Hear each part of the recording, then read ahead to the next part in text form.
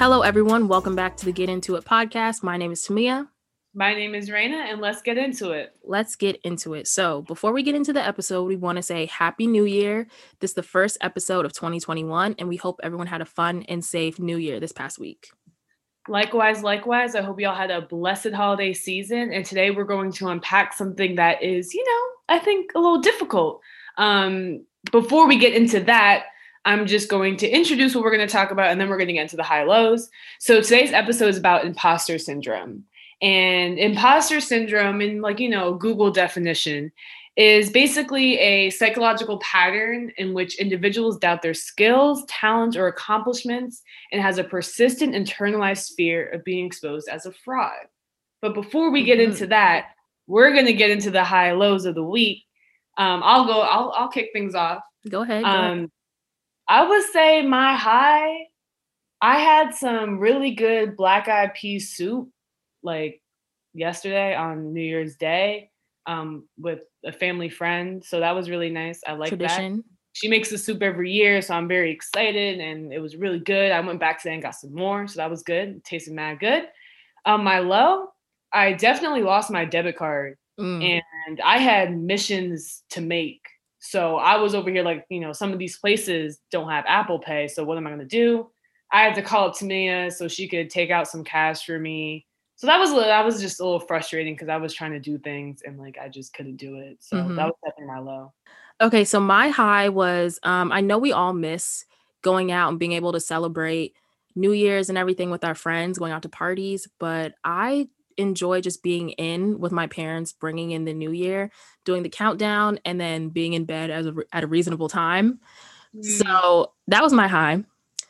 My low, I'm going to bring it back to episode 1 real quick and talk about this sleep schedule because I don't know why I've been falling asleep at 4 a.m., but it's still happening and I'm sick of it. So I'm about to order some melatonin or something because it's at this point, it's ridiculous. So that's my low. I feel that. So Raina, you had introed imposter syndrome.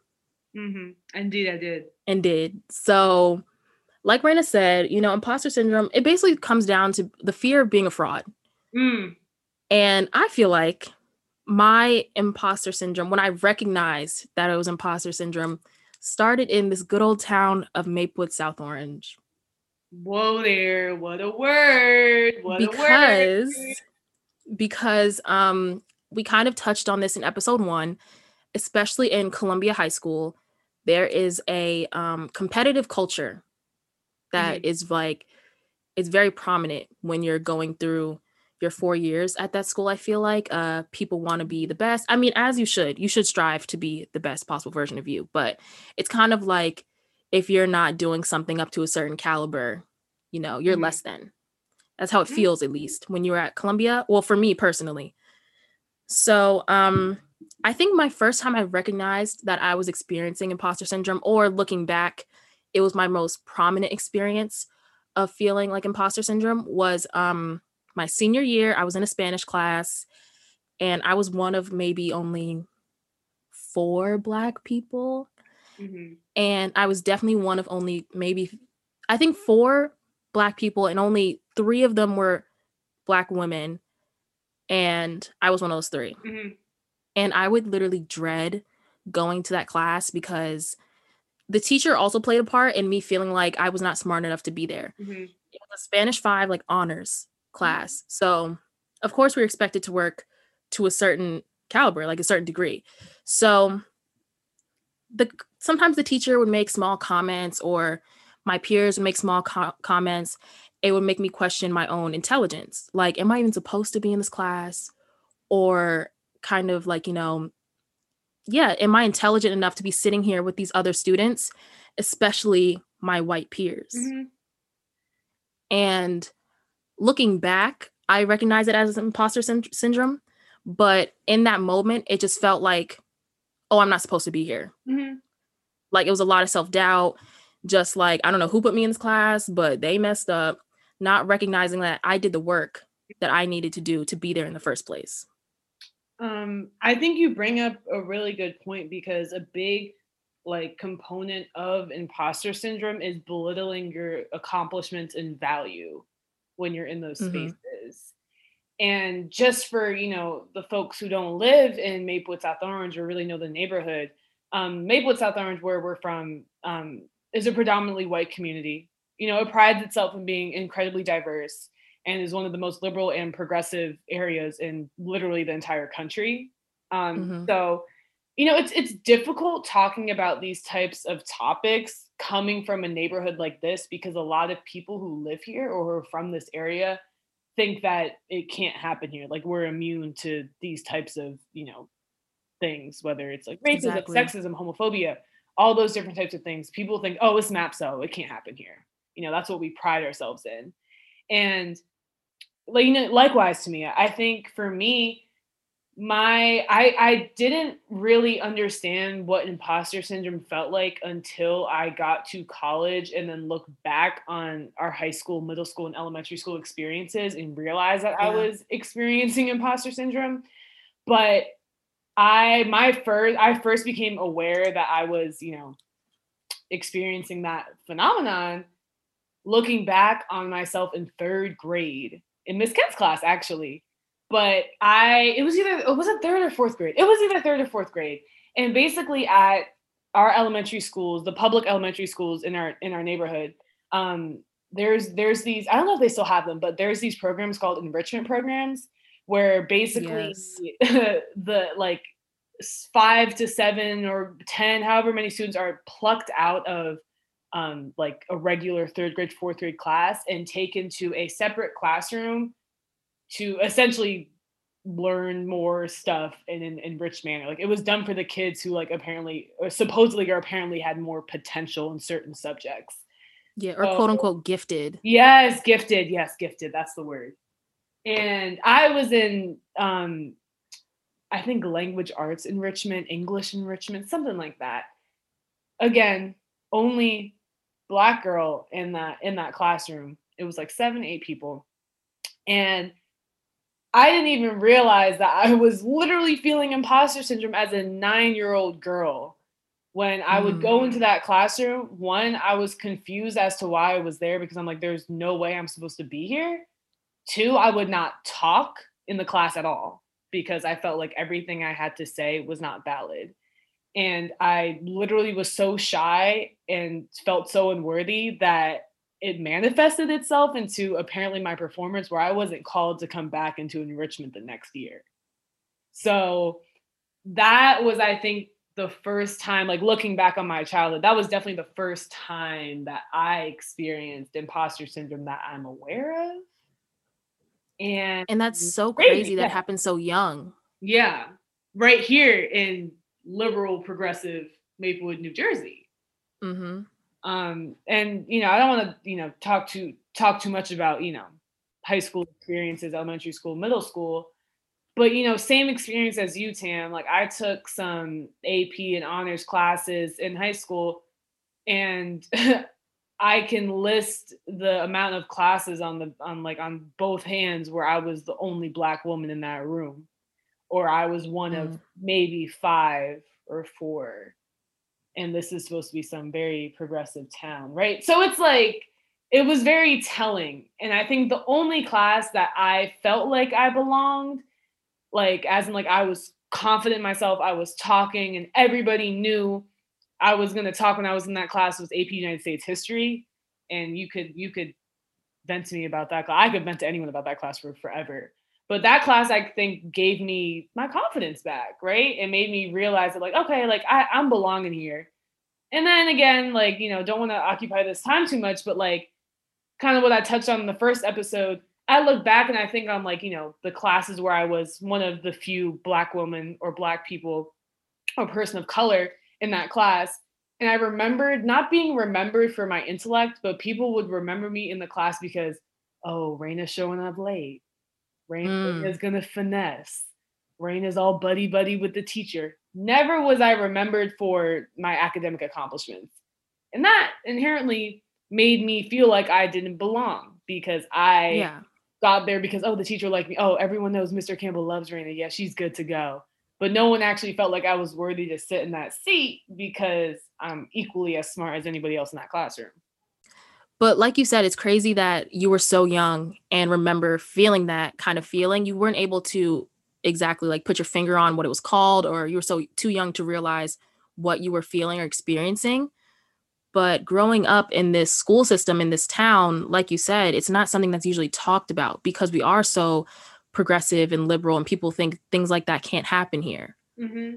And going back to what you were saying about your AP classes and your honors classes being one of the only Black people in that class, we're talking about classes that are like 25 to 30 students. Sometimes Like more. Columbia didn't have small classrooms. So being one of the only Black people, I feel like you kind of naturally have this like, okay, I mean, at least speaking for me, when I was in that classroom, it was already slightly uncomfortable being that I was one of the only people that looked like me. Mm-hmm. And knowing that because of that, certain people in that class would question why I was there. Mm-hmm. So, like you said, I kind of internalized that. It kind of affected my work. And it didn't help that, the teacher was kind of playing into that, because I can definitely say that was one of the worst classroom experiences I've been in due to a teacher. Mm-hmm. And kind of segueing into my college experience, experiencing that my senior year, like literally up until my day of graduation from high school, I kind of had a warped idea of classroom dynamics. I mean, also we didn't experience like what having a professor in a college setting was like, Right. but I had a different view of how a classroom like operated. So then going to an HBCU and not having that feeling at all when I entered spaces or when I was in a classroom was like what I needed Mm-hmm. from a standpoint of being able to perform to my best ability. Yeah. Yeah. Because like I don't know, it's just going from that to like going to some place where, everyone kind of looks like me, and an HBCU definitely is a community where it's like, they treat you like family. Mm-hmm. It's definitely what I needed as a young scholar, someone that wanted to pursue higher education. Mm-hmm. Yeah. And kind of to backpedal a little bit, back in the discussion of, teacher student relationship and, that high school kind of idea and, progressive liberalness, all that stuff. We'll unpack this in another episode, but, for a community that claims to be so progressive, so diverse, so inclusive, we had a segregation lawsuit happening right under our noses about this very Yes. educational pipeline. Why are lower level classes predominantly filled with Black students? Why is that a thing? Why is Tamia the only Black girl in her upper level class? Like, you know what I mean? So like, we'll definitely unpack that. But, you talking about, that coming from this environment in high school to going to an HBCU it's a completely different experience. It's so different than It is. MAPSO. And you would think that Mhm. that MAPSO would make you feel like you're welcomed or you could pride yourself in the classroom like an HBCU does, because that's what we claim to be. But that's not the case, is what you're kind of saying here, right? Yeah, exactly that. And I think even leading up to my graduation, what I experienced in my classrooms, especially senior year, really made me be like, oh, this is exactly why I chose an Mm-hmm. HBCU.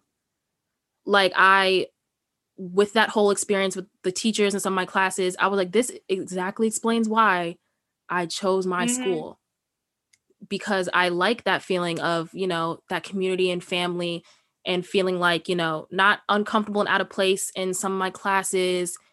And like, I have someone that can listen to me and help me in a way that some of the teachers in my high school were not able to. So it kind of solidified my choice and made me feel like I made that correct choice for myself, especially after my freshman year. I was like, yeah, this is literally what I needed, coming especially from specifically my senior year, I think was the worst with my imposter syndrome. Yeah.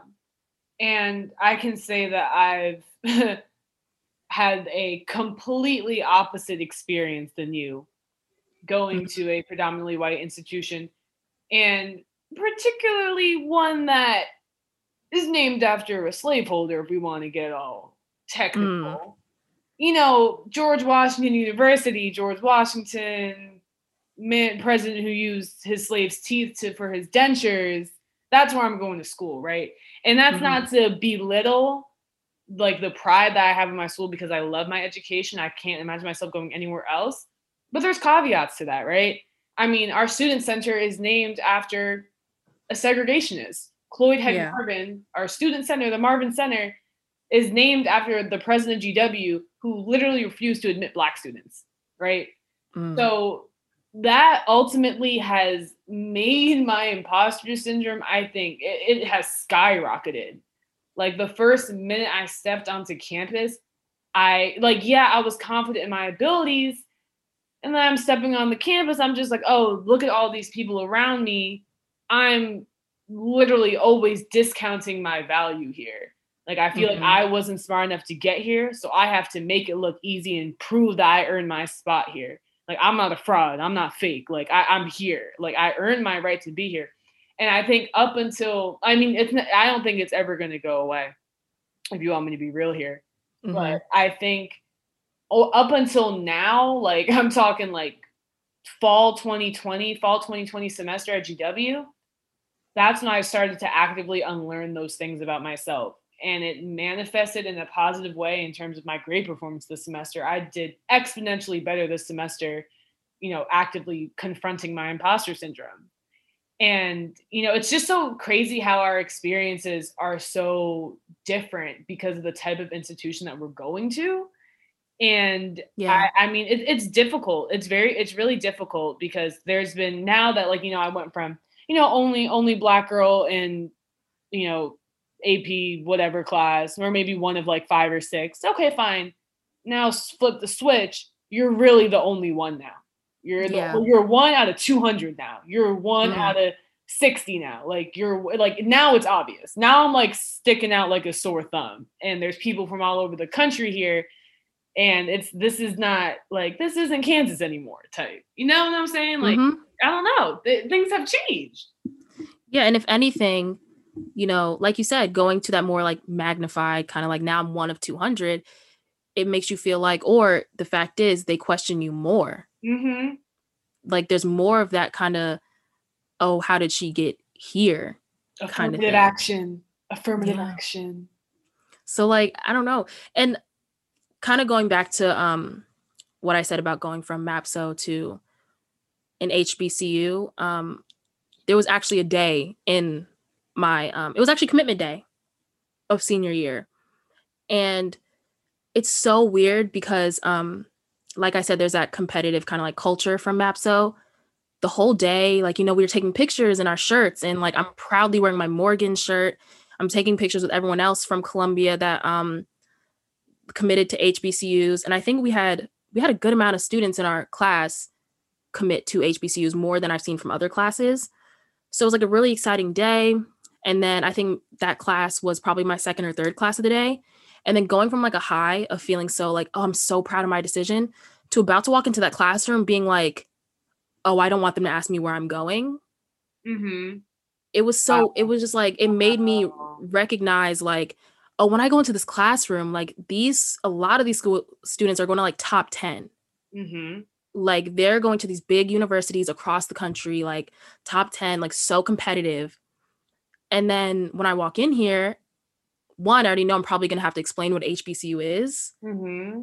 I feel like they're going to look down on me on my decision that I chose an HBCU. Right. So it was even that, like feeling like, kind of an imposter in the sense of like, oh, my decision or my commitment to my school isn't valid compared to theirs. So literally that imposter syndrome was like throughout my whole leading up to that like last day.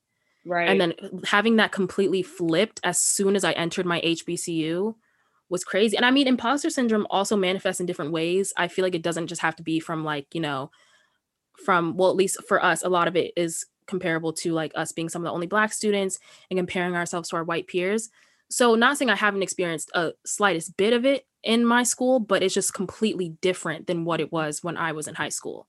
And I feel like it's less magnified. It's not as intense as when I was in high school. I definitely agree. And, it's it's just crazy to think that, going to college or anything that you decide to pursue post like high school graduation or whatever point of life you're in right now, all of those things are an accomplishment. So the fact that like, Mm-hmm. you're literally belittling your choice of school because it's predominantly Black or you have to explain it to other people is it's mind-boggling, honestly. Mm-hmm. Like it's simply like the fact that like, we're still here and still dealing with that is like, it's crazy. And I don't know, I kind of feel like for me, like when it comes to imposter syndrome, I feel like the way that it manifests itself for me is overwork. Like I do Mm-hmm. way more than I have to do, try to make it look like it's easy and I can handle it all.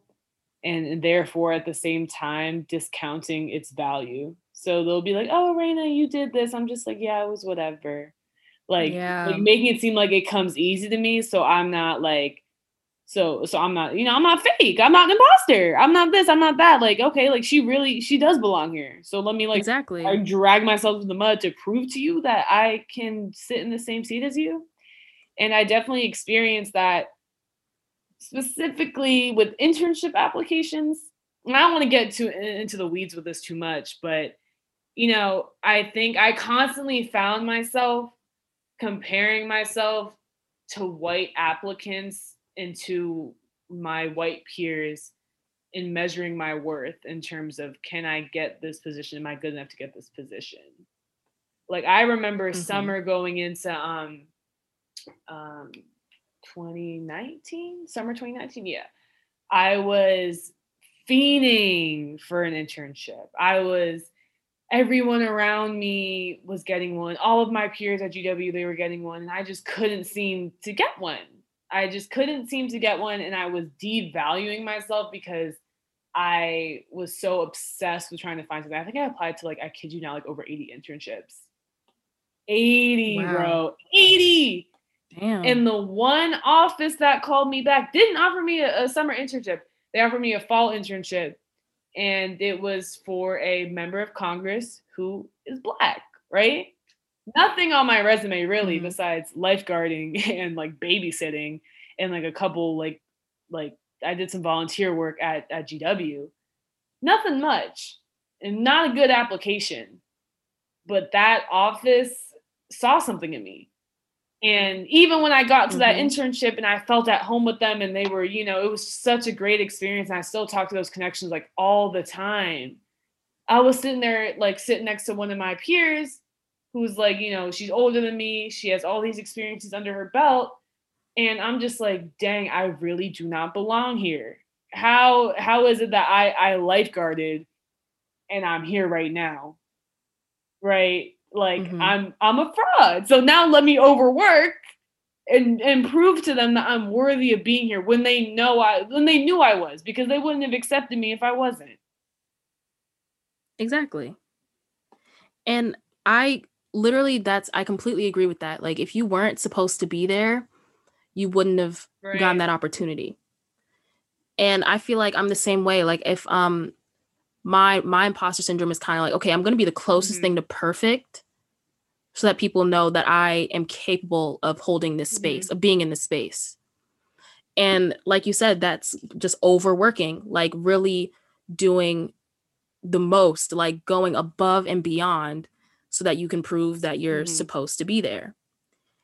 And it's like we shouldn't have to like feel like that or do that. I mean, a lot of it is like self-doubt, but then there is kind of like an aspect of like what people project onto you. Right. Like if I never experienced someone treating me like I wasn't supposed to be there, I probably wouldn't feel like I'm not supposed to be there. Oh yeah. Completely. And I think that experience differs with your identity, whether that's like your class standing, your race, or just other aspects. It's all intersectional. So however you feel in that space is probably going to be intersectional with how you identify. I think that's super important. But I mean, I guess kind of to transition here. So what would you say are like, I mean, I kind of said this before, like I don't think you can ever successfully overcome imposter syndrome. Like it's never going to go away. Michelle Yeah. Obama said that too. So like if she said it, that means it's true. But Love whatever. Michelle.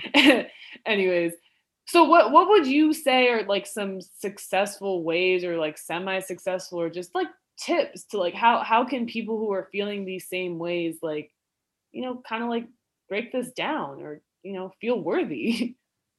Yeah, so like you said, like we're still kind of dealing with it ourselves, and it's like a well, the fact that we have to first confront that it is imposter syndrome. It's not just like, oh, I'm a little anxiety, self-doubt, like, What a word.